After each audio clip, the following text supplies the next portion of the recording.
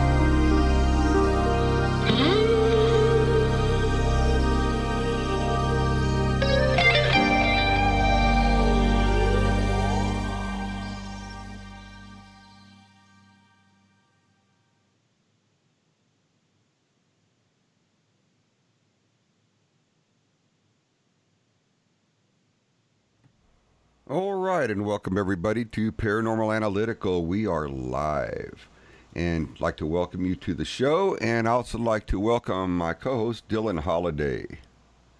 Hello, everybody. How are you all today?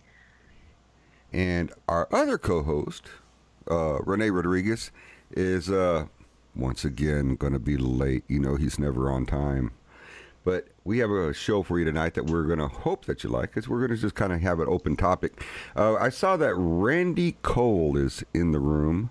Randy, if you check your Skype, I don't know if you can get to it. I don't know if you're able to. You might be up on the slope or somewhere where it's all snowy and cold up in Alaska. But if you can get to it, I did send you an invite through Skype so that you could join us on the show. He messaged me back, Eddie. He says he can't because he's at the office. He said he'll have to wait until next week or the 2 following weeks before he can join. He said there's too many interruptions, but he'll be listening and commenting. And he says thank you so much for the invite. Randy, we love you. You're the greatest. You're invited anytime. Yeah, absolutely. Anytime you want, you can jump right on in. So, Dylan, how are you doing, man? How, after the Halloween and all that kind of good stuff? I mean, we're now in... Man, I was given a super stressful task today. So, I don't know if you guys remember high school. I know it's been a long time for you, Eddie, but high schools have something that they call like mock trials. My high school does a mock trial. And, you know, Eddie, I know you deal with actual trials because you're a big boss, man. But I have to be in this mock trial. And whereas everyone else had like 3 weeks to prepare, I only had a day because one of the fellas is unable to make it. So I am his fill-in, and I am super, super stressed because these people all work super hard for this. It's a big deal, and I don't want to be the reason, you know, that it's messed up. So I am working super hard all today. I've worked super hard today. I have to work super hard all weekend, and hopefully I don't mess up on Monday. Well, it doesn't sound like it's, you know, something that's super tough if you're on this trial thing. Well, so the thing is that they take about 3 weeks to set it. It takes about 3 weeks, about a month to set up everything. And there's a lot of hard work that goes into it. There's no script. Everyone writes their own stuff. And pretty much I have to just memorize a bunch of character traits. And as you know, Eddie, we've talked about this. I'm not a writer and I'm not an actor, so it is difficult. I'm one of the key suspects, and it's interesting, and I'm super happy to do it. And I'm super happy I can help out. I am just super nervous, also. Yeah, I could see that. I can understand that. But that's all that's happening over here. Not much else is going on. I am trying right now. I saw that we have Alex that just popped in. I'd like to get Alex on. Alex, are you free to jump on? Can you do can you come on with on Skype? Let's see, let him reply, and we'll see what he says. Yeah, I can even send him a message if you'd like. Dean is watching. Oh my God, I haven't heard from Dean in a coon's age. Dean, how are you doing, brother? And Dean, I don't know if you ever were able to speak with Dean Dillon, but I don't believe so. He is awesome. Dean is a great guy. He's full of stories. He can literally work a show before he would literally work a whole 2-hour show with us, and I mean, he did phenomenal. Wouldn't miss a beat. Wouldn't miss a beat. Yeah, that's the thing. I'm so happy that a lot of our old listeners are coming back, and I'm so happy that a lot of new listeners are coming to join us. I've been on the show for a long time, and the fact that we're getting listeners that are new to me is crazy. And the fact that we're getting new listeners that are new to the show is even better. Yeah. I'm really happy of where we've been, and we're only moving up, everybody. As the holiday season rolls in, it's only going to get better. Hey, Dean, are you able to jump on the show with us? We haven't heard from you in a while, and I'm sure everybody would like to hear what you've been up to. Because I've been watching you. You've been busy. You've been out there kicking butt and taking names. If you can come on the show, I'll shoot you a link. Whoever can be on the show, man. We'll take as many or as little as possible because we need it, man. We would love to have some guests, some listeners, and some talkers with us. We've had some. I would say it's safe to say, Eddie, we've had some rocky past couple of weeks. It's been kind of rocky, but you know what? That's not going to deter us. We are going to keep chugging forward. It's going to be great. So I'm going to go ahead and send Dean. Yep. Everyone, I would just like to say, and I'll probably say this again in the show, as you guys know, this weekend is, what is it, the Veterans, or is it Memorial? Well, it's Veterans Day, right? That's the, or is it Memorial Day? What's the term? Let me look here. You brought it up, you tell me. I don't know if they call. Okay, it's Veterans Day. Great. So, shut up, Eddie. So, Veterans Day is Sunday. It is observed Monday, and we would just like to say thank you to all of our veterans. Eddie, you were a veteran, or are a veteran. Well, I guess is the was, still am. Yeah, I mean, I don't know. It's hard for me to do that, but we appreciate our safety here in the United States of America, and it is because of the brave that we are all free. The brave men like my balding buddy. Well, I'm not balding. He's my bald buddy, Eddie Hill, and so many others. You guys quite literally put your lives on the line for this country, and it is appreciated. Well, thank you very much, and I just want to reach out and say thank you very much to all our veterans, our men and women, and their families for the sacrifices that they make, during, all these difficult times that we've been going through here, especially lately, and the ones that have paid their ultimate sacrifice as well, during the time of war and everything else. It's just so sad that, our freedom is paid for with the blood of our men and women and families to boot. And I'm not talking just the ones that go out there and put their life on the line, but I'm talking about the family of the ones that actually go out there and do the work as well. That's a big sacrifice on their end. Yeah, these men and women that are, home waiting for their loved ones to return. They're in a way battling just as much as the folks that are on the front line. Absolutely. And, and not only that, but I mean, it's where we live in troubled times, Dylan. We really do. I can honestly tell you, even as being as ancient as I am, I have not seen a worse set of times growing up. that I can remember ever. Yeah, that's the thing. A lot of people say, a lot of people, and this is me, just kind of freestyling here. A lot of people say a lot of bad things about the young people in this country, man. But you got to kind of stop and think, because we have it rough. They have it rough, and it's a scary world. And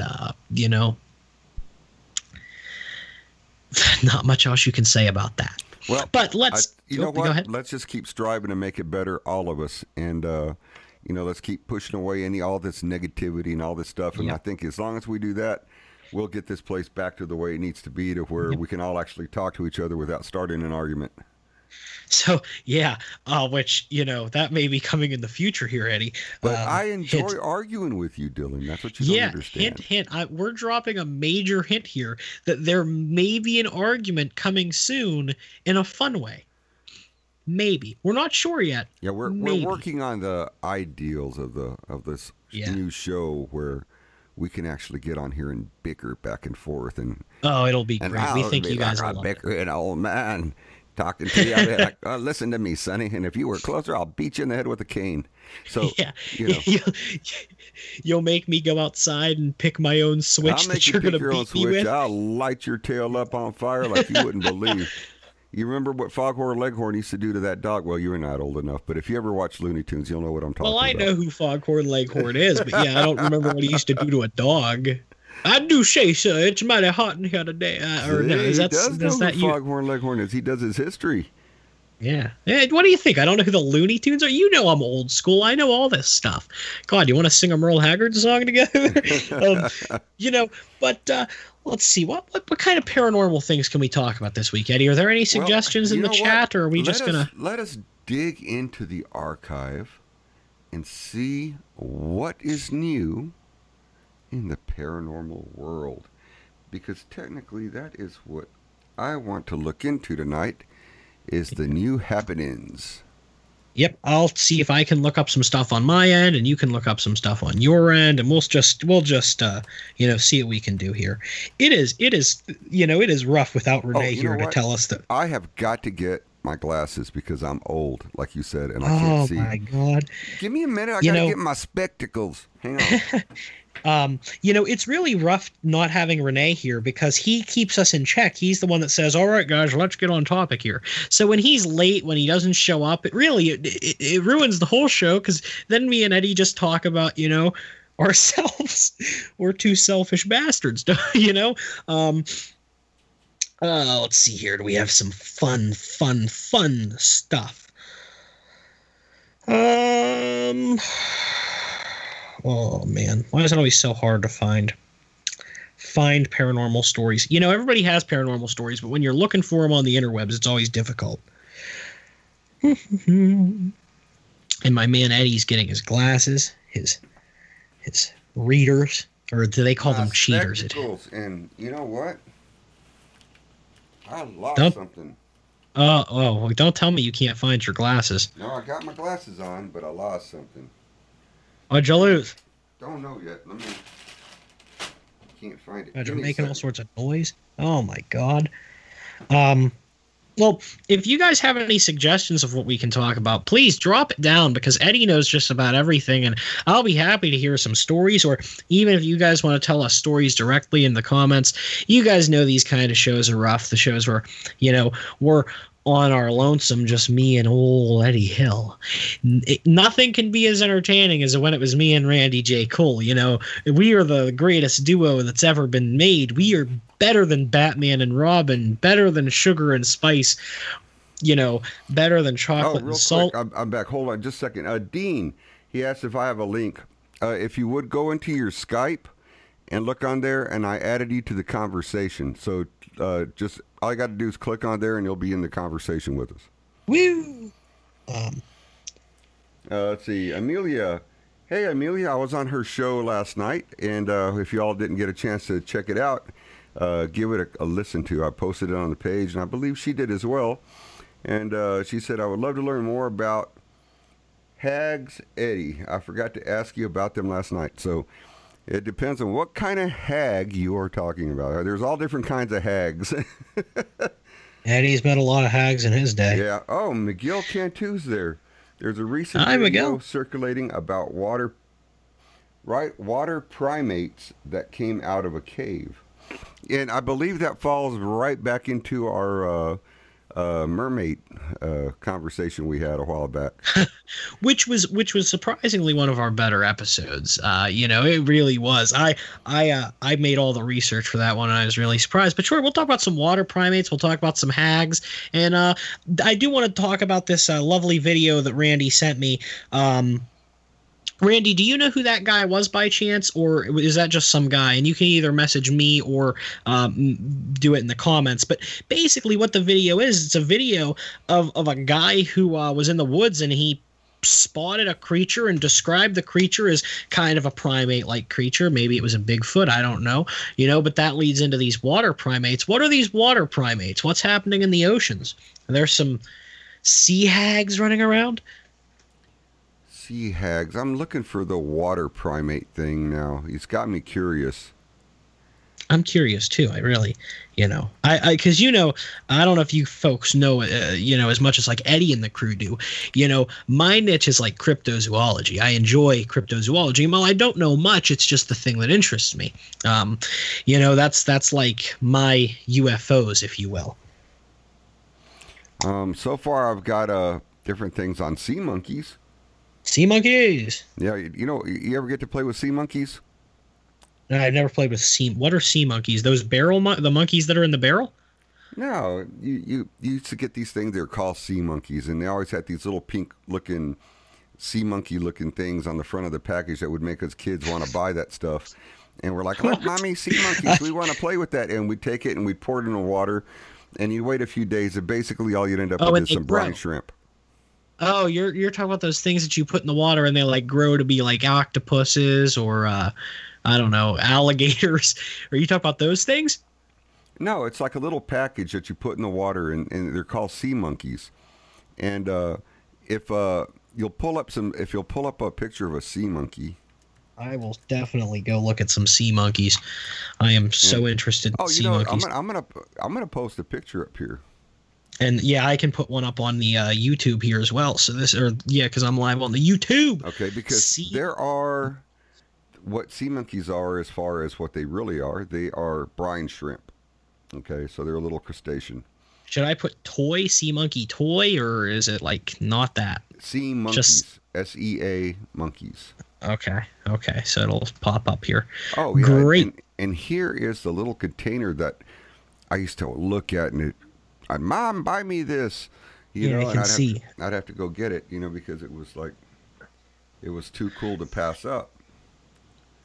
Okay, so I'm going to add this onto our show. Let's see if we can get Dean in here. Let's make sure that he's all squared away and his link's all working and whatnot. Because it would be great to have somebody to, tell us their stories, because we like stories. We enjoy stories. But yes, I see your sea monkeys. I see what you're talking about now. Miguel, are you talking about the Thailand situation? Yes, Miguel, are you talking about the Thailand situation?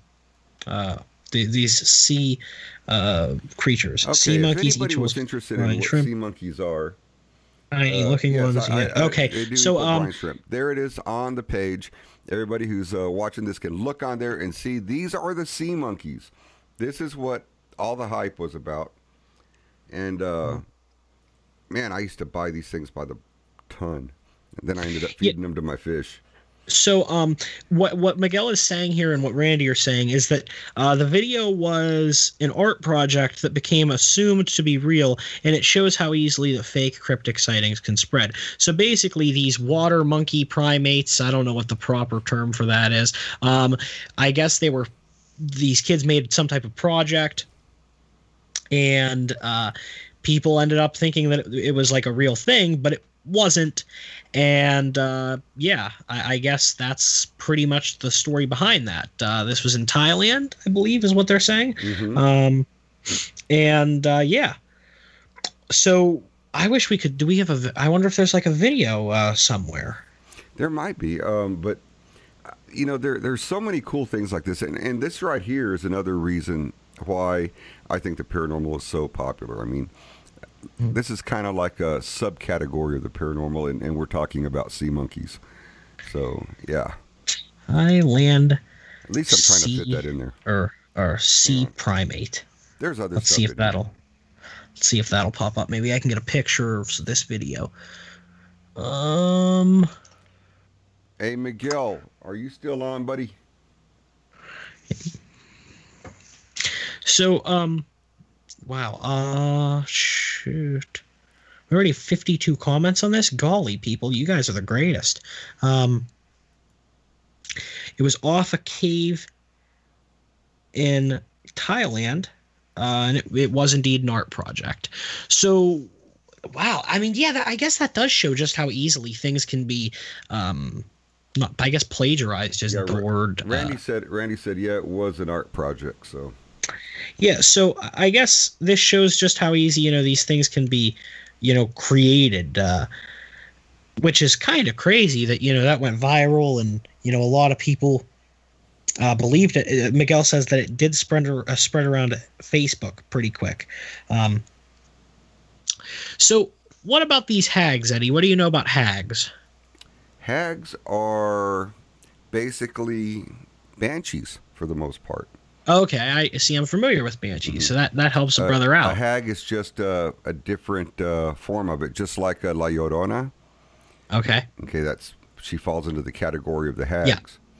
Yeah. So, yeah, I mean, they normally appear when something bad is going to take place or there's a death, something to that effect. So there's always something going on with the hag when they appear, and I guess it's a folklore that's been going on forever, and a lot of it came out of Ireland and also out of us, from all that area up from the Isles. Yeah. In the UK and around there. But the hag has always been a great conversation piece. Yeah, so it spread around there. Okay, there is a Facebook an Instagram. Thank you, Mikkel. I'll look that up. Thank you so much. Yeah, so my understanding of banshees or hags, because the only hag I know is the hag, Merle Haggard, the late and great. Just a nice little plug for the music. The only thing, what I know is that, so supposedly, sirens, banshees, what they do is they can do a couple of things. I know with a siren, it takes the, form of a lovely woman, and it attracts an unsuspecting mate, and then it kills them or takes their soul or whatever. You have the succubus, which is the same kind of concept, and then you have that one thing that you've been looking for too. I understand. No, a succubus is your demon. That's a hey, demon. There's Dean. Hey guys, how you doing? Do we have Dean? We do. On the on our show. We do. That is his bearded glory awesome. And all. I wish I had a beard like that. Golly, we're getting there. Dean is it's Christmas Dean is the time. shit, everybody. I've got a lot of work to do. How you been, brother? Yeah.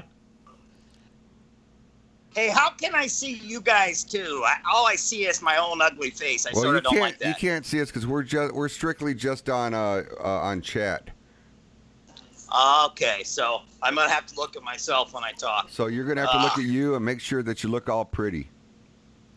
Well, I'll have to suffer through that, I guess. But how you guys doing? Dean, we are doing phenomenal, brother. What you been up to? I know that you've been busy. You've been out on the road a bunch, and you've been doing a lot of lecturing, speeches. What have you been up to? Yeah, well, my business I've been in for 30 years, the photo business. I acquired the Walmart account for the whole country. So I've been working, my whole family and associates have all been just working like crazy. And we're trying to open like 100 new offices in 36 months. So wow, we're working like crazy. It's the family photo business that you see in Walmarts. So I sort of semi-retired, but to take this project on the only way they were going to get this done is if I help them. So I've had sort of been a bummer in that I've probably rode my bike the least I have in probably 10 years. That part of it's, Yeah, man. I mean, I've been seeing you all over the place. You've been doing quite a bit. Yeah. I've still been working with the homeless, and went to bat for one of the homeless tent cities in Akron. I've been to the city council meetings, and as you know, I do all that voluntarily. I don't have a charity. I don't take money for that. It's something I do to give back, and that's been a heartbreaking thing. That's been a tough year for the Akron homeless. The Akron mayor and city council voted that the homeless can no longer stay in the tents, even though they're on private property of a friend of mine. Now, that even owns the building and I hate to jump into political issues, but that right there just doesn't sit good with me. No, it's terrible. There's now 29 major cities in America where it's absolutely illegal if you even get caught feeding a homeless person or handing them a sandwich now. And it's just getting worse and worse. A lot of cities, instead of helping the homeless or helping solve it, they're being very violent towards them and making it. They're basically chasing them out of their town to solve the problem. Right. And then they throw it on smaller towns, And but this one's real heartbreaking. Very wealthy guy in Akron that's a good friend of mine named Sage Lewis. He even owns this great property that's hidden in Akron. You can't see the tents from anywhere. He supplies them food and showers, and it's private. It's on private property. And one nosy city councilman got involved, and the next thing you know, they passed a law to shut the whole place down.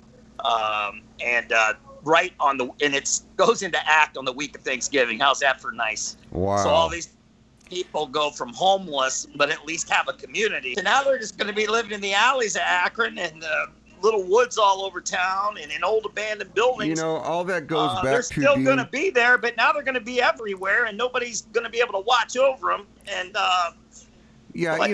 all that goes back to is out of sight, out of mind, and y'all just stay gone, and we won't worry about you. Exactly, and a lot of these guys are veterans, which my original work bullshit. I do was for veterans, but now I work with any kind of homeless person, even addicts and people like that.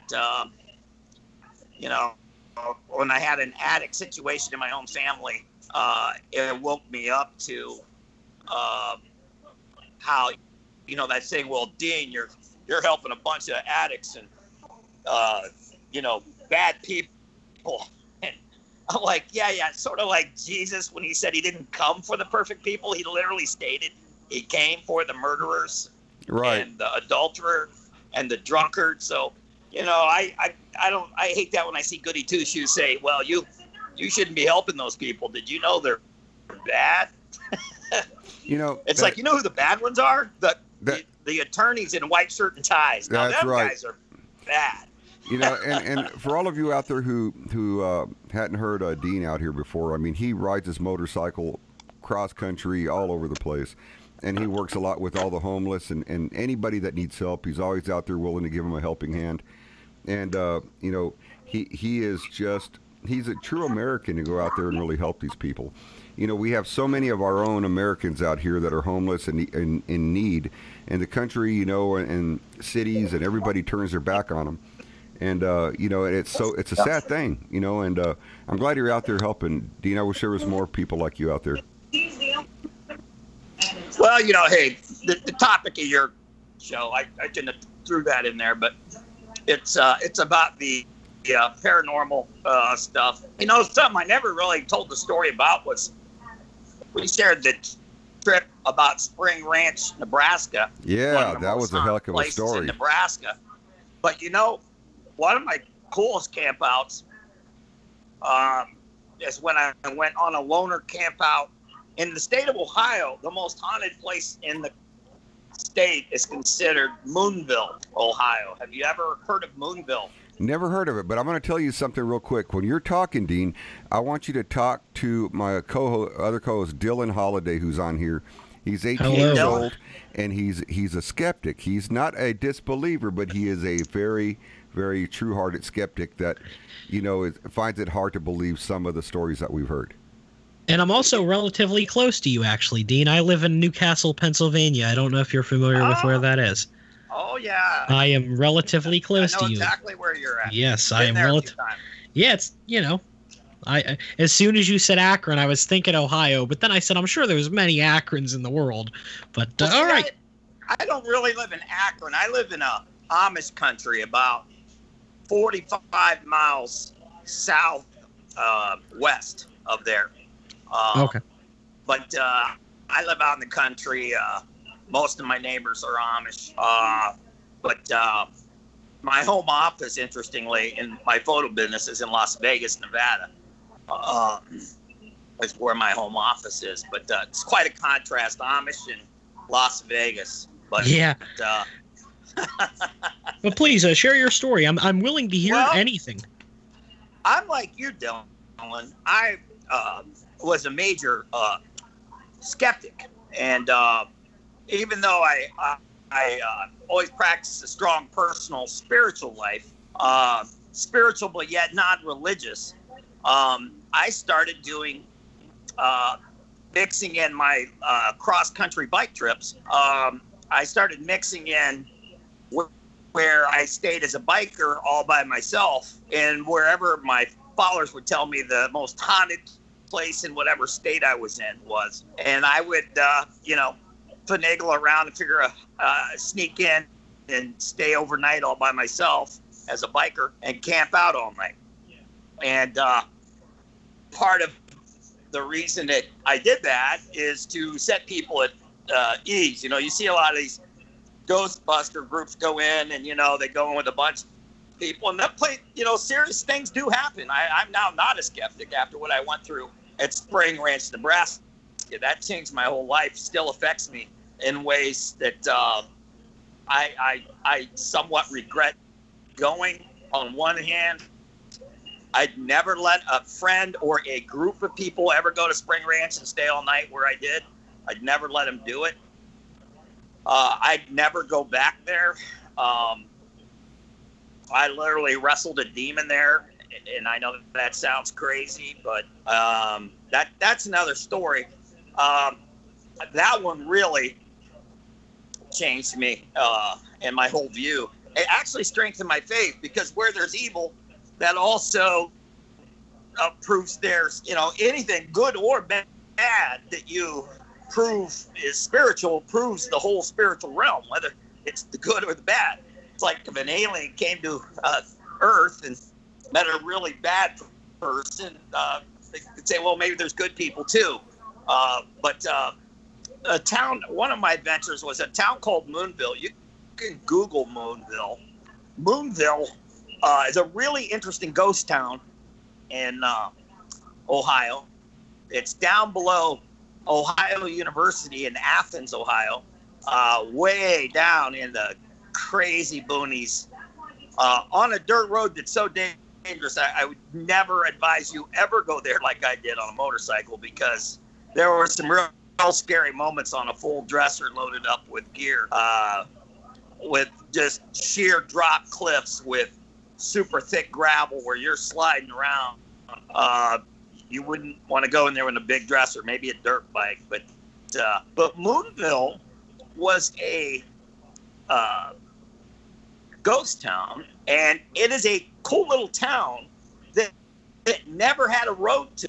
It uniquely grew as a railroad town, and the only way to the town was either walking along the railroad tracks, because the tracks went in through big tunnels through the sides of the mountain, so you couldn't drive there. So the only way there was to ride on the train that used to go there through there all the time, or to walk it along the railroad track. And if you look up Moonville, you'll see this giant tunnel called the Moonville Tunnel. Okay? Hey, I can see you. Howdy. Cool. Got Renee. He just joined in. Hey, Renee, how are you doing? I'm doing fantastic. Good to see you. Good to see you. Go ahead. I'm sorry. Go ahead. So Moonville was a town it was a mining town. And the only reason for it to be there was all the miners lived there, their families lived there. And then suddenly the railroad shut down that rail line and the town just died. What's so paranormal about Moonville, and if you Google Moonville, you'll see a picture of the Moonville Tunnel. And it's this really amazing sandstone structure tunnel where a total of, I believe, 7 people died when they would be trying to go to Moonville and got caught in the tunnel when the train came through. One was even a little girl, and the little girl now is the reoccurring ghost that everybody experiences there that got hit by the train. And then later, supposedly the conductor died in that tunnel. And you see the conductor walking with his nightlight in the tunnel.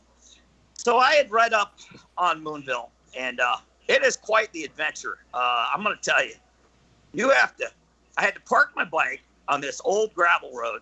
I had to hide all my bags because I had to walk 3 miles, and I was going to camp overnight. So I was worried about some hooligans finding a bike in the middle of nowhere and robbing it. So I took all my stuff back in the woods, hid it, carried my tent, gear, my machete. You've always seen. This is my traveling companion. I don't know if you can see that. Oh yeah, that's your machete. Yeah, it's a World War II British machete, military machete that was issued to the dogmen. And my dad was given this by a friend in Germany that was in the British Army as a gift. And so I carry that with me on my trips. So I hide my bike, I hide my gear, and you have to walk along the river for about half a mile. And it's the most beautiful walk on the way to this haunted tunnel. Literally rocks hanging over the top of you. You're literally walking along the river and the rocks. You're walking through a half cave in several places. It's the most coolest place in Ohio. It's really a great kept secret. And then you finally get to the tunnel, and the bridge that used to be able to walk right from the road to the tunnel is all washed out. That's why you have to cross the river, walk along the river, up the big hill, and then you go through the tunnel. And you can actually, on my page, Eddie, you can actually search on my page for Moonville Tunnel, and you'll see the pictures of my campsite at Moonville, and the pictures of the tunnel. I've actually seen that tunnel on your photos on your page. Yeah, it's a bizarre, scary place, man. It is. The tunnel is about 120 yards to walk through, about the size of a football field. And, the bridge is washed out, so there's no trains on it or anything. And you can tell all the people that's been there talking to the little girl and the engineer and all that, it's been graffitied, on the inside. And so what I did is I got there, and then you have to walk about 2.5 miles from the tunnel to the ghost town that's along the tracks. And this is one of the coolest, scary walks. You can see why it was so isolated. There's 2 mountainsides coming up both sides of the tracks for miles and miles. So you're in this valley in super thick woods. And so what I did is I walked through the tunnel that first day, walked the 2.5 miles to Moonville, which there's only like rubble left of the place. Sat my tent up down in the woods. And then at midnight, I got back on the path at midnight. It was a full moon that night. And I walked back to the Moonville Tunnel to do a midnight walk through the tunnel. Now, Dylan, one of the reasons I did these things was to show people there's nothing to be afraid of. Sort of facing, your worst fear, being totally alone in a ghost town, deep in the woods. There's no signals on your phone at this place. There's no way to contact anybody or call 911 if you get in trouble. And to basically do these trips I do to help eliminate people like, there's nothing to be afraid of. Now, I have learned now through experiences that the spiritual world is very real. There are things to be afraid of. And you better respect certain places and what I call portals, and not taunt them, because I believe these things are more not ghosts, but demons that manifest themselves in the form of what we call ghosts. But these are very ancient beings. These are beings far smarter than us that have been around, that you don't poke the gorilla. You better show it respect. Now, I didn't have anything happen to me like happened at Spring Ranch, okay? But the hairs on the back of my neck and stuff, it was. I didn't feel I was alone. Now, it turns out I was. Let me tell you a funny story. So I get to the Moonville Tunnel, and I'm on the end of the ghost town. Well, I guess the local high school had a couple football players and a girl that took on what's called the Moonville Challenge to go to the Moonville Tunnel at midnight. Okay? Now, here, I've got a light that looks like a train on my head. Okay? I'm looking like this. I have my machete on my side. Okay?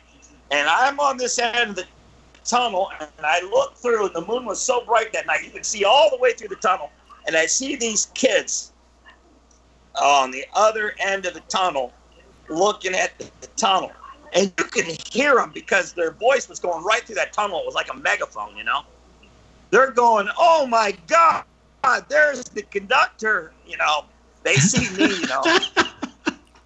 and the girl starts screaming, and I'm like, "Hey, it's okay." Well, I got a machete in my hand, okay? So I start walking through the tunnel at them, and the big old football player, he was like 6'5", big old lineman, and he was like, "Come on, let's get out of here." And the one guy's like, "No, we gotta stay." That's great.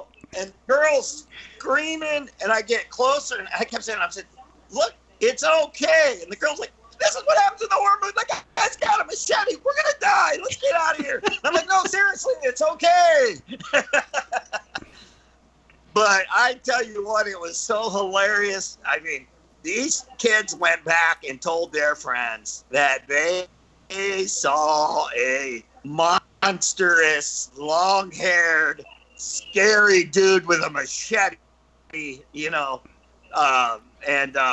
when I got about 40 yards, they just started running, and then I sped up, and I'm like, "Hey, kids, really, it's okay. I'm doing a ghost story," and they're like, keep running, don't listen to him.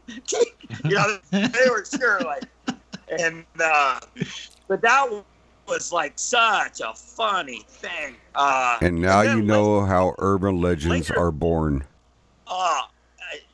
It was on the last thing they expected to see on their dare, but that was a lot of fun. Yeah, but I'm telling you that, Dean, you just answered everybody's question how, these urban legends are born. It's you traveling the country. Yeah, Dean, I want you to know that these kids, what they definitely did, they definitely went to high school. They went back to school on Monday and was talking about how they kicked your ass, and there was a guy with a machete, and like one of the guys probably had a cut on his arm from like hitting a tree, and he was like, "See, he cut me with his machete." Like these kids probably talk themselves up to be the most badass people on the planet. I was worried for him because it's a very dangerous walk in the dark along that path that's right on the river, and them rocks hanging over, you can hit your head on. They were moving, man. I mean, I have 7 kids myself, and I was thinking, well, these kids are going to get hurt now because they're, when you're afraid, you start just running stupidly. But now that would have been something good for you to get on film, Dean. Yeah, it would. I got a lot of great things on film that night. The problem was I didn't have enough light. I actually have a great audio talk of me talking in that tunnel at midnight. You can find it on my Facebook. And I show my walk along the path. And I tell you, that part of Ohio, there were coyotes everywhere. I mean, it was like a scene out of a werewolf movie. I mean, it would have been a perfect setting for somebody to make a movie, like a werewolf movie. It is it's an abandoned area of Ohio. There is like no people, and it's what makes it, I think it adds to the legend of Moonville. But a lot of people, the energy that literally a lot of people were killed right in that tunnel. So there was a lot of death at that tunnel. One was they found 2 dead bodies of hobos. In the old days, if they caught somebody hitching a ride, and if you do some research on Moonville, they have the story of finding the 2 dead hobos where they threw them off the train while it was moving, and it killed them both. Wow. And interesting part of Ohio. You feel more like you're in West Virginia in that part of Ohio. Very mountainous, very hilly. Later that night, I got back to my tent about 2 a.m, and I had a lot of fun with a group of people that were doing a group walk through the Moonville, between the tunnel and the ghost town. I was camped about 70% on your way to the ghost town, down a steep hill, and I've got my little tent down in the woods in this ravine. So I can see anything coming or going on the path. I can hear it, but you couldn't really see where I was. And so here come a big group, and they're all talking, and they're saying, "Hey, where are you, ghosts?" And they're all having a good time. It was a group, I don't know, 7 or 8 people. They sounded like they were like 25-ish to 40-ish doing this walk together. And so I had a lot of fun with that, calling out through the woods at them. And I to talk about scare the crap out of a big group of people. They were crapping their pants. They weren't just laughing anymore. And the women were all like, "Come on, let's turn around. Let's get out of here. There could be crazy people back here, Now, Dean, real quick, buddy, I want you to tell Dylan just a quick overview of what made you change your mind as a skeptic.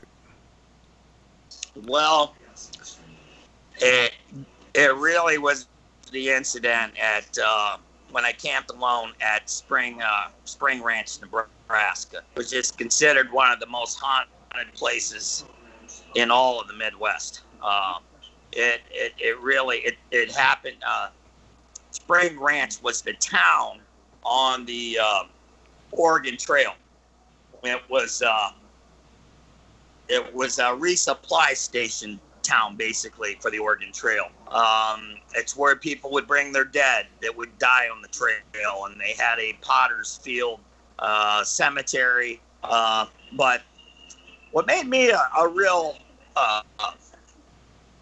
believer is on that trip, I had to drive down a 5-mile road that took me over 2 hours because the gravel was so thick, unkept, And if you have a big dress, I don't know if you ever rode a big Harley, but when you're in loose gravel, it's that thick. I literally had to drive with my feet out, because it was just wanting to fall over. Like, oh yeah, you'll eat it in a heartbeat with something like that. Yeah.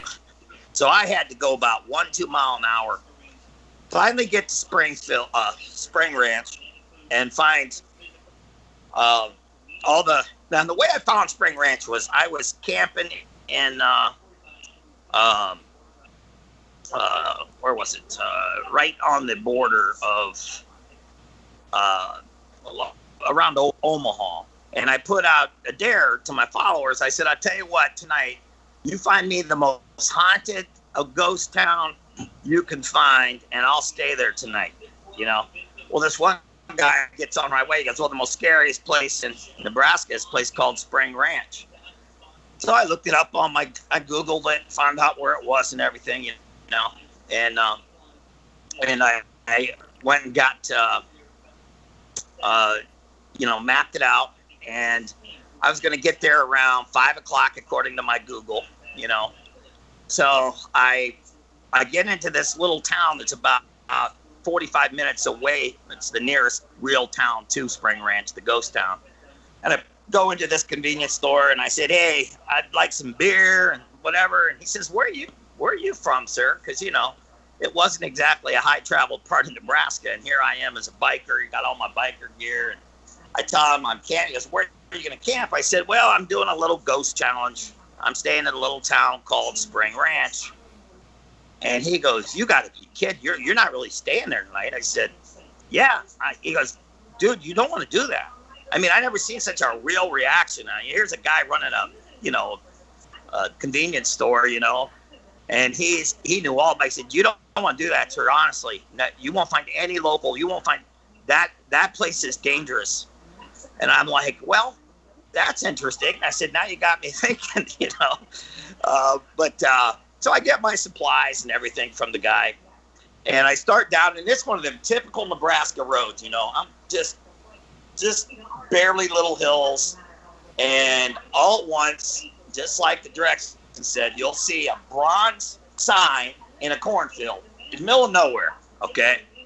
And if you read the Spring Ranch sign, it says, here lies 3 mile up the road, you'll find Spring Ranch, where Elizabeth Taylor and Tom Jones were hung, and the town became cursed. And it has the whole story right on a big, state historical sign. And so I'm like, oh, okay, this is the place. So I got a picture of that sign you'll see on that story. So then I drive down the dirt road, and that's where it took me over an hour just to go a couple miles. And then I hit it, and here is a really cool old saloon all boarded up, a post office, an old train station, still sitting there from 1895, and then all the buildings are destroyed because the end story of the curse of that town was it was hit directly by a giant tornado, and that was the final thing that made everybody leave there forever, because that was cursed. And so the story real quick on Spring Ranch is the town was a supply station for the Oregon Trail pioneers coming through. And it was, a little town that had a grocery store, a saloon, supplies place, a cool little old Western, really cool ghost town. And back then, there was a family that moved in, and her name was Elizabeth Taylor. Now, why I at first didn't believe this story on Google was the two people that were hung, their names was Elizabeth Taylor, after a movie star, and the other one was Tom Jones. And I'm like, oh, come on, this is a hoax. Two famous movie stars. No. But sure enough, their names were Elizabeth Taylor and Tom Jones. They were brother and sister. Elizabeth Taylor was her married name. Tom Jones was her brother. And they lived in this really cool house right outside of town. They had moved in and were newcomers, and nobody trusted them. So the way they ended up getting hung was there was somebody going around burning the buildings down. barns mainly. And because they were new in town and they had the place right outside of town, they were accused of doing it. And they started getting threatened of being the arsonists that were burning these places down. And Elizabeth Taylor was very worried, and so she ordered a shotgun, this really like elephant shotgun, which then came through the town. You know, back then you ordered something and it came in months later. She got her gun, and then all the townspeople were upset. Why is Elizabeth Taylor buying this gun, you know? Because everybody in town knew everybody's business when something came in on order, you know. Somebody got something new and cool. Everybody knew it. Well, the town then, and then there was another burning, and the town basically got a little mob together and went and accused Elizabeth Taylor of being the arsonist. And they had a big confrontation at which nobody got hurt that time. They left. And then the one main town troublemaker that led the mob said, I'm going back up there and I'm confronting her about this gun. I'm taking her gun from her. Well, he went up there and she shot him, and she shot him just right where it literally beheaded him. It blew his head off. Okay. Well, the town went crazy. You know, she said it was self-defense. He was on her property, threatening her, was going to confiscate it, came at her, and, you know, she shot and blew his head off. Well, the town gets together and basically did the old-fashioned lynch mob. And they had an old bridge that went over across the river, and they took Elizabeth Taylor, and they're going to hang her. Her brother, Tom Jones, comes down, starts getting a fight with the mob, saying, my sister is not the one doing this. Leave her alone. Tried to save her. And they're like, fine, we'll hang you too. So they took the brother, Tom Jones, and they took him down, and they went under the bridge, and that same exact bridge is there. I was going to stay all night under the bridge, but I was worried about a flash flood maybe coming through. So I camped out at the cemetery, the haunted cemetery instead, which was a far better experience when I'll tell you what happened. But I did go down right before the sun went down and got under the bridge and did the whole story of Elizabeth Taylor and Tom Jones. So here's what makes me such a believer, okay? Now, Dylan, if you'd have lived through this night I promise you, you'd change your mind. Because things happened that night that there is no explanation for. So I get there, and there's two bridges. They're both really cool, and I'm not positive which bridge it was. So I go over this wooden bridge. It's still a wooden bridge. Okay, I'm nervous as heck. I got this big Harley dresser, and I'm going over. It's wood planks with just two where the tires go over for reinforcement. So I stay on that. I make it across the bridge, and I decide to go up over the hill. I saw a farm, and I thought, well, maybe this farmer can explain to me what's going on, you know. And so I go over the bridge and up this hill, and here's this farm, and I see a lamp on inside the house. And I go inside this. I go up to that house, and I knock on the door, and this old man comes to the door, and like, he looked like he had 70s clothes on. It was really like stepping back in time. He what do you call them? Overalls. Overalls, yeah. He had all the classic overalls, flannel shirt, you know. Only thing on was the lamp in the house.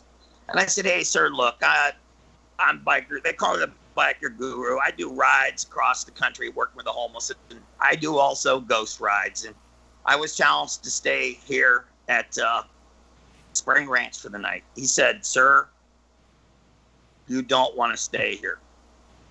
You need to leave now before it gets dark. And I said, well, to be honest with you, I said, it's too late for that now. It's going to be getting dark, and I can't see that gravel. There's no way I can ride in that at night, so I am stuck here. So maybe you can help me. And this farmer then proceeds to tell me where all the places are. He tells me the entire story in the whole. He was the greatest storyteller. He tells the whole story to me about everything that happened in the town. And I said, well, where's this graveyard? I couldn't. He said, You're going to go leave my place, go back down the hill, and right before you get to the bottom of the bridge, if you look, there's trees overgrown, but you'll see like what looks to be just a cornfield kind of, that's called Cemetery Road. You go way back that road about a mile, and it dead ends right into the cemetery where Elizabeth Taylor and Tom Jones are buried, along with the Potter's Field.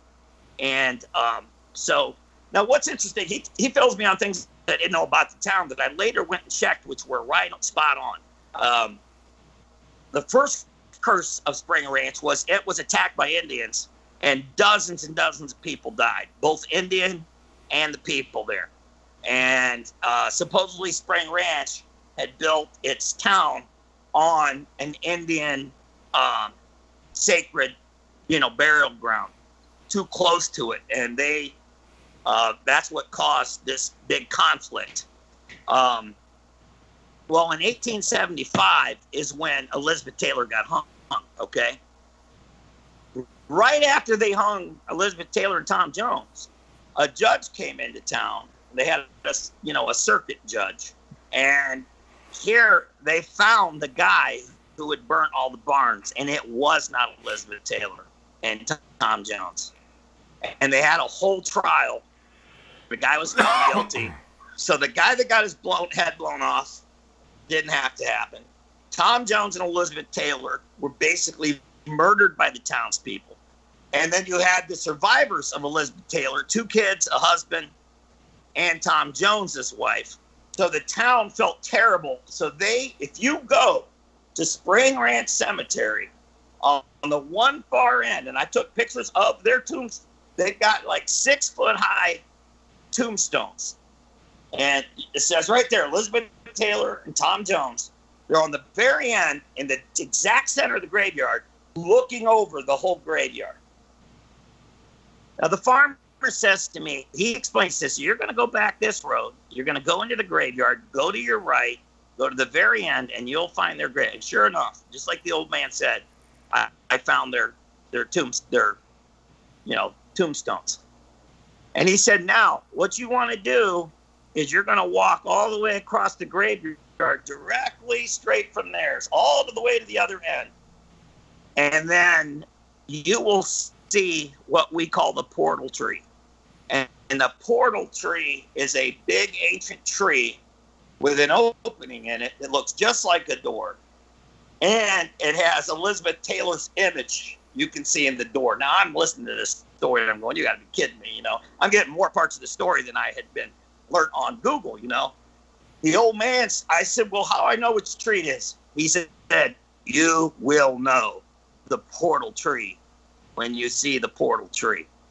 He said, first of all, the temperature will drop about 20 degrees, get very cold, and all the hair on your body will stand on end. Well, guess what happens? Here's a skeptical hardcore biker. I get to the other end of the cemetery, and it gets instantly cold. Next thing, I got hair standing up like a static, like a energy force. I mean, like never that I've had before. And here I'm staring at the scariest looking tree that I've ever seen in my life. And there is a perfect door in this tree, and it looks like a woman's body. It's the freakiest thing. The legend of the Spring Ranch Cemetery is because the townspeople all wrongly judged her and her brother. They looked over the cemetery, and everybody that died from that town, from thenceforth, they judged and sat through the portal tree to their judgment. And they got to judge everybody in the town when they died. Well, all kinds of people started dying in very freak ways that was involved in the mob. And the one guy, the farmer said, he said, whatever you do, promise me you won't touch that tree. Do not touch that tree. You touch that tree, you will die. I'm like, really? I said, what do you mean? He goes, well, one of the people in the mob, they finally wanted to end the curse of Spring Ranch. They put logs all the way around that tree, lit it to burn the tree down. And it only left black marks on the tree. Everything burned up around it. And the very next morning, that man was found dead in his bed. And so he said, you don't promise me you won't touch this tree. So anyway, so this tree, man, I took pictures of this tree. You look at this tree, you will see demons in it. Your mind will go crazy. I put that up. I had people say, Dean, look over here, look over there. Everybody sees this tree. Even on the pictures, it's just scariest tree you ever saw. Well, guess what dumbass Dean does? I go and I set my tent up for the night just 50 feet over on the edge of the graveyard, just from the portal tree.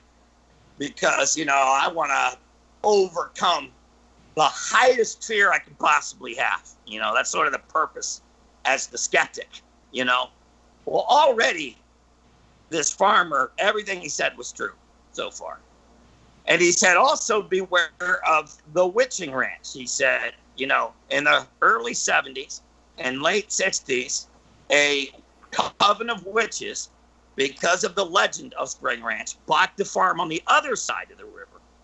And they had big covens and witch get-togethers. And he said there's still been people seen down there, and they still have meetings and reconvene there on certain nights. And guess what that night was? It was the super rare, 2 years ago, the super rare red blood moon. That was a prophecy moon, actually.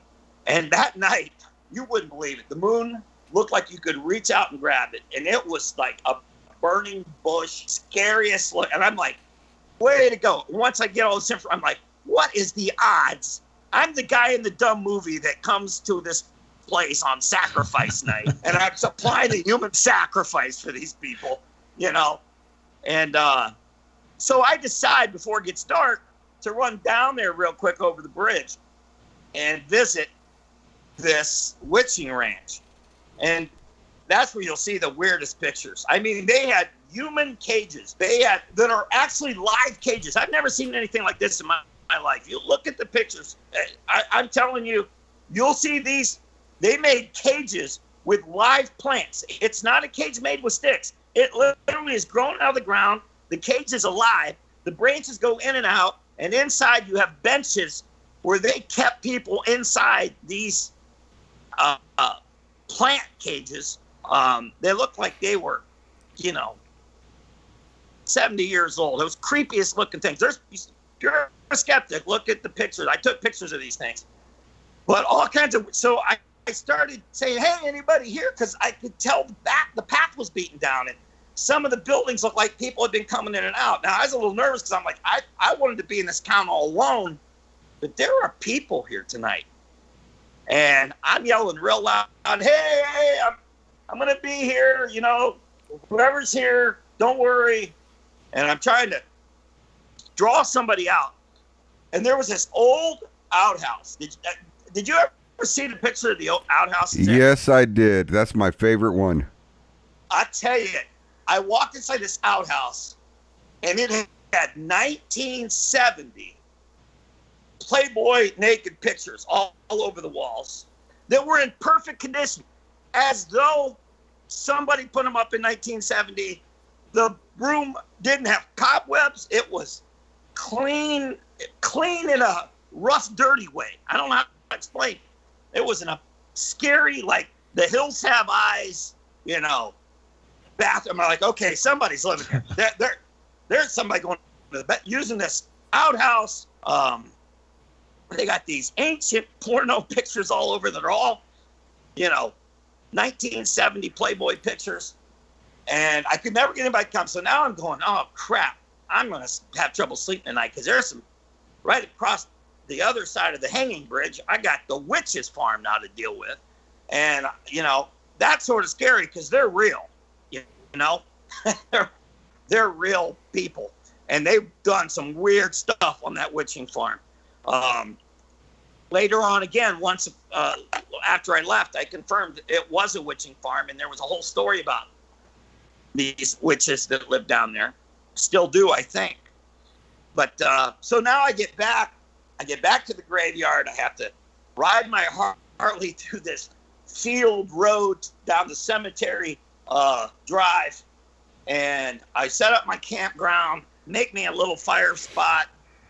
I got a 6-pack of beer, and I'm going to settle in for the night. And at midnight, I'm going to walk through the cemetery from Elizabeth Taylor and Tom Jones through the graveyard where the man that she blew his head off is exactly halfway in the middle between their grave and the portal tree. And then I'm going to go and get as close to the portal tree without touching it and, do my walk like I do at midnight on these rides. Well, I got to tell you, it was with a full blood red moon to boot. It was like the scariest, weirdest experience of my life. I got done with the walk, and I'm feeling overwhelmed, hair standing up. I don't scare easily. Of course I don't, or I wouldn't drive to Spring Ranch in the middle of the night and camp out. But let me tell you something. I was seriously feeling bad, evil vibes. Well, I finally go to bed and crawl in my little one-man tent, and I'm laying there, and this is what changed my life, okay? I'm laying in that bed, and this, my sleeping bag, and I fall asleep, and I'm laying on my stomach, and the next thing you know, I have the most vivid dream that can be as real as any dream you can possibly have and think it's real. That's what I'm thinking at the time. But I have the most evil creature laying on my back. It felt to be 8 foot tall, big hands, like, twice the length of fingers as human fingers, holding me down, like from holding my, like right here where your neck is, holding down with his head right here, saying, "You will leave here and never come back." And I mean, this voice was so ancient, so powerful. The fear was so off the charts. I was literally begging for death. I'm like, please just let me die, get this over with. I mean, it was the most terrifying. I'm a Greco wrestling coach, okay? Bronze certified, Olympic center. My sons are the only 3 brothers to ever be in the state championship finals. My family ain't afraid of much. I was a blathering, absolute petrified, frozen, fear like I've never felt before. I don't think I could ever feel again. And I mean, I literally wanted to die, and I wanted to die right now. And then suddenly I get my wits, and I had slept with my Bible. I got this Bible I've had since I've been in the Navy. And I had it right beside me, and I grabbed my Bible, and I say, "In Jesus' name, you get off me now. In Jesus' name." I started yelling, and I just jump up and started invoking Jesus' name, get out of my tent, and in my Bible, it's this big, giant red moon. I'm in the middle of by the cemetery. I got the portal tree right there, and I got to tell you, man, there's no help. There's no 911. There's no signal. There's no help. There's nobody to call. You're all alone, and I'm going. I mean, it was terrifying. Terrifying. I don't go to bed the rest of the night. I pace. I'm reading the Bible. I'm quoting the Bible. I'm praying out loud, and I'm apologizing to God for disrespecting, and get me through this night. I'll never make light of evil or bad again. I'll take it seriously, you know. And then I was like, hey, wherever I'm at wrong here, I will be gone. I'll never come back. I won't let my friends come back here. And literally the most terrifying. And as soon as that sun came up, I had my stuff packed, had it on that bike, and started going down that gravel road as soon as there was enough light to see. Now, here's where the story gets weird. That's not the scariest thing that happens now. You think that's bad. I get back down the dirt road. I find it to the little back road, and I'm heading towards Colorado because ultimately I'm heading to the West Coast. And I start riding. I'm driving towards Colorado Springs. I get about 20 minutes down the road, and here's this little farmer gas station cafe where all the farmers meet first thing in the morning, have coffee, breakfast. It's half gas station, half cafe. It's like the coolest little thing out of nowhere. And here I pull up in my bike as a biker, you know, in this total farm area. And I walk into that gas station, and it was like a movie. The whole place goes quiet. Like, what the hell are you doing here, you know? Sun's just been up 20 minutes, 30. Well, actually, with the ride, probably an hour into sunrise. And I said, well, I camped out at Spring Ranch last night. And they were like, you stayed at Spring Ranch last night? Are you crazy, man? Oh, sit down, man. You got to tell us what. I mean, here the locals are scared to death of this place. Okay. So the waitress, she goes back and gets the cook. Hey, come back here. Listen to this guy. He stayed at Spring Ranch last night. And the girl goes, sir, here's my biggest question. I said, what's that? Did you talk to the ghost farmer? Did he talk to you? Now, here's where it gets really weird. Okay. I said, ghost farmer. She goes, yeah, right across the hanging bridge. There's a farm right there. And this farmer talks to everybody and tells them the whole story. He died in 1975, and he comes, and anybody that comes there, he tries to warn them and tries to get them to leave. And I'm like, oh, my God. You're telling me I talked to a ghost? I said, yeah, the farmer, he had a little lantern on. She goes, oh, my God. Was he wearing, like, overalls? And I said, yes. She said, he's been dead since 1975. And the story is that strangers that pass through there. That is crazy. The whole story. Yeah. What's that, Eddie? I said, that is just crazy. Can you, I mean, I couldn't imagine having somebody telling me something like that and then realizing I was talking to a ghost. I tell you, it's surreal. And you're talking to the guy that did these things to prove, I was the skeptic, I was the guy to prove that there is nothing to be afraid of, Well, it gets weirder because, so I tell them the whole story, and these people were like, sir, we're locals. Nobody stays there. Nobody takes even challenges, not even for fun. You don't go to Spring Ranch. And just to follow up on the Spring Ranch story, and why the town's really cursed is, you had the first curse of the man that tried to burn down the portal tree and he died, okay? So the town super respected the cemetery and honored them and took care of everything the next 25 years. And then in 1900, on the anniversary of the hanging of Elizabeth Taylor and Tom Jones, on the anniversary, the town gets hit with a level 4 tornado, and it levels the whole town, destroys it.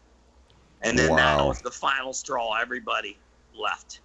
Everybody, and you go through there and you still see all the buildings just tornadoed, like just all the houses and stuff just flattened, and people just left. They didn't rebuild. The remains are still there. But some of the cool buildings, like the saloon and stuff, still survived. One of the old churches survived. And so now I drive a little further, okay? And I get to Colorado, and I pull into this old campground. There was nobody staying there because it was a little off season. And there's an old lady. She checks me in, and she says, "You have that?" I said, "I want somewhere all alone. I can just chill tonight. I had a worst experience of my life." I said, and she goes, "It's a great little spot. You'll be all by yourself right on this the river that's running down the mountainside." So I got all set up. And then I go down to the laundry facility to take a shower. I take a shower, and I need to wash my clothes. And here an old lady that cleans the place, takes care of it. She's cleaning it. And she says, "Hey, I'll help wash your clothes for you." And I said, "Well, that's great." So I take my shower. I come out of the shower. I go back in the laundry room, and I don't have my shirt on, And the lady said, "So you had a bad night?" I said, "Yeah." I said, "I had a horrible night." And I tell her the story of how I fought this demon and how I thought I was going to die and how it held me down. And she goes as white as a ghost. White as a ghost. She said, "Sir, have you seen your back?" And I said, "No." What do you mean? I have handprints burnt into my back and my neck. Okay. Yeah, I'm totally red, fingertips, like a bruising, more like I literally had these giant handprints on my back and neck. At that point, for the next 2 days of my ride, I almost don't say a word. I'm literally thinking, so I now know it wasn't a dream. I know something really happened the night before. I have it confirmed by the people in the cafe. So I got the ghost farmer. I've got the burns on my back. I got the coldness around the portal tree. So that is what made me a believer in that there are places that are, I believe, cursed. I believe there's portals where, between our world and the demonic world, I believed I was messing with demons, maybe something very ancient with Indians, maybe that area. But Mother Nature was not going to let anybody live there anymore, and didn't appreciate guys like me coming around and invading their privacy. And I now have a profound, and this has bothered me now since I've even done my last show with you. I have now that reoccurring dream of that thing on top of me. I felt like, you talk about how women talk about being raped, like that. I felt spiritually violated. I've never felt, it felt like 1,000-pound creature was on me. I felt like an ant being played with by a full-grown kid with a son with a microscope, just toyed with. And you're a strong dude, Dean. You're not some little guy. You're a wrestler. You're strong as heck.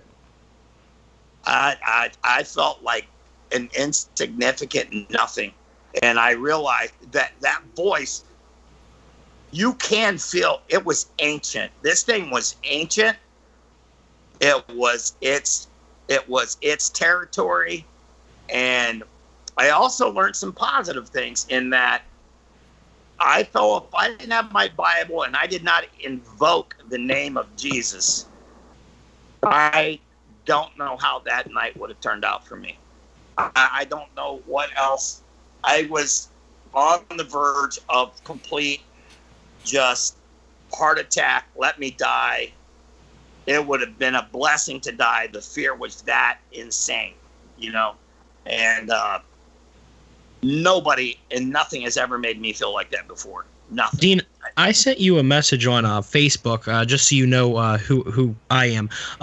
Would you mind sending me those pictures that you have? Well, it would be easier. I'm at my 5,000 max friends, but I always have an opening 1 or 2 a day. Do you know how to go on somebody's Facebook and under search you can? Yeah, I can. Yeah.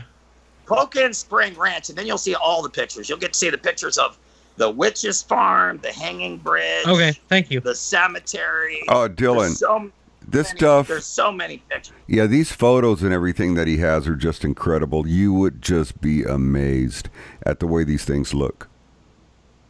It was a terrifying experience. Very, very much so. Dylan, tell me real quick, man, after hearing his story, what do you think? I mean, what would you have felt if you were in his position? Well, I think that the thing that's interesting about his story is many of these stories, these folks only talk about the bad, but he talked about what was seemingly a good spirit, if that's the proper word to use, is of this farmer who tried to almost warn him and send him in another direction. I'm on this show, Eddie's show. Go ahead. Oh, you're good. So that's what's different to me is that he has this story of this positive force trying to keep him safe, so I can't really put myself in his shoes because I've never experienced anything even near that, but I mean definitely I can feel the emotion when he told the story. And that's what's weird is I've heard other stories people tell, and I pick it apart, and I can see inconsistencies in it. But, so I was always like, yeah, I'm a little skeptical. You never want to trust people when they're highly emotional. When you get really scared, your imagination can go wild. But I'm a pretty calm person in that I've done these things, and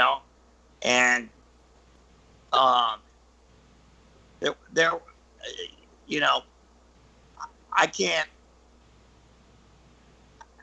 I'll never be able to let go the actual experience, and I've tried to think of ways where it was all my imagination, but yet I go to the cafe where there were, locals, that told me things they couldn't have known. How could she have known? There's no way that girl knew I talked to a farmer the night before, but here she was. First question, did you talk to the farmer? And then when I think back to the whole farmer experience, it gives me the craziest goosebumps because he was a friendly spirit. But now I look at that, the farm was abandoned. I didn't notice that so much because I saw a light in the house, in the window. It's the only thing you saw as a human presence. But it was an old lantern. It wasn't electricity. I just never, I thought, well, I'm way in the backwoods in Nebraska, and here's an old hermit farmer, But the way he talked, the details, as though he knew some of these people. I mean, his story was, this guy, if he was real, he could put a business together where they had directions to come visit him. He sends them down, they camp out, and he could make money out because he was so genuine, you know what I mean? He didn't know I was coming, but he took the time to really tell me the whole story. He led me to where the cemetery was I couldn't even find and wouldn't have found, he knew. It was a just amazing experience, and good and bad, lessons learned. But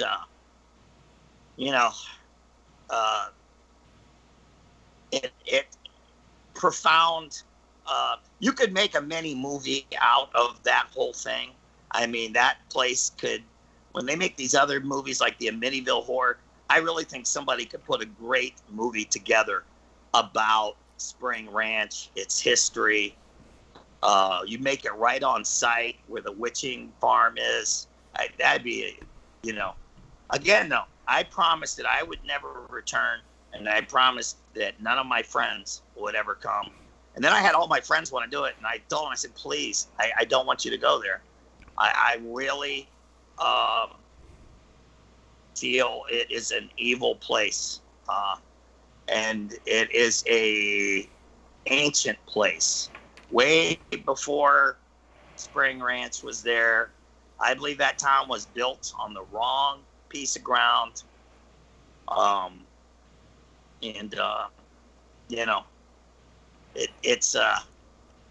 But great human experience I would never trade in for myself, I wouldn't want to unlive it, or I'd never want to live it again. Makes any sense. That story you tell, Dean, never gets old. I never get tired of hearing it, and neither does Renee. I know Renee likes that story quite a bit. I'm just every time we tell it, I'm just stuck. I'm glued. I love it. It's so fascinating, and horrifying at the same time. I'm just glued. But I'm not one to tell yarns. I mean, for a living, I run a very large national photo company.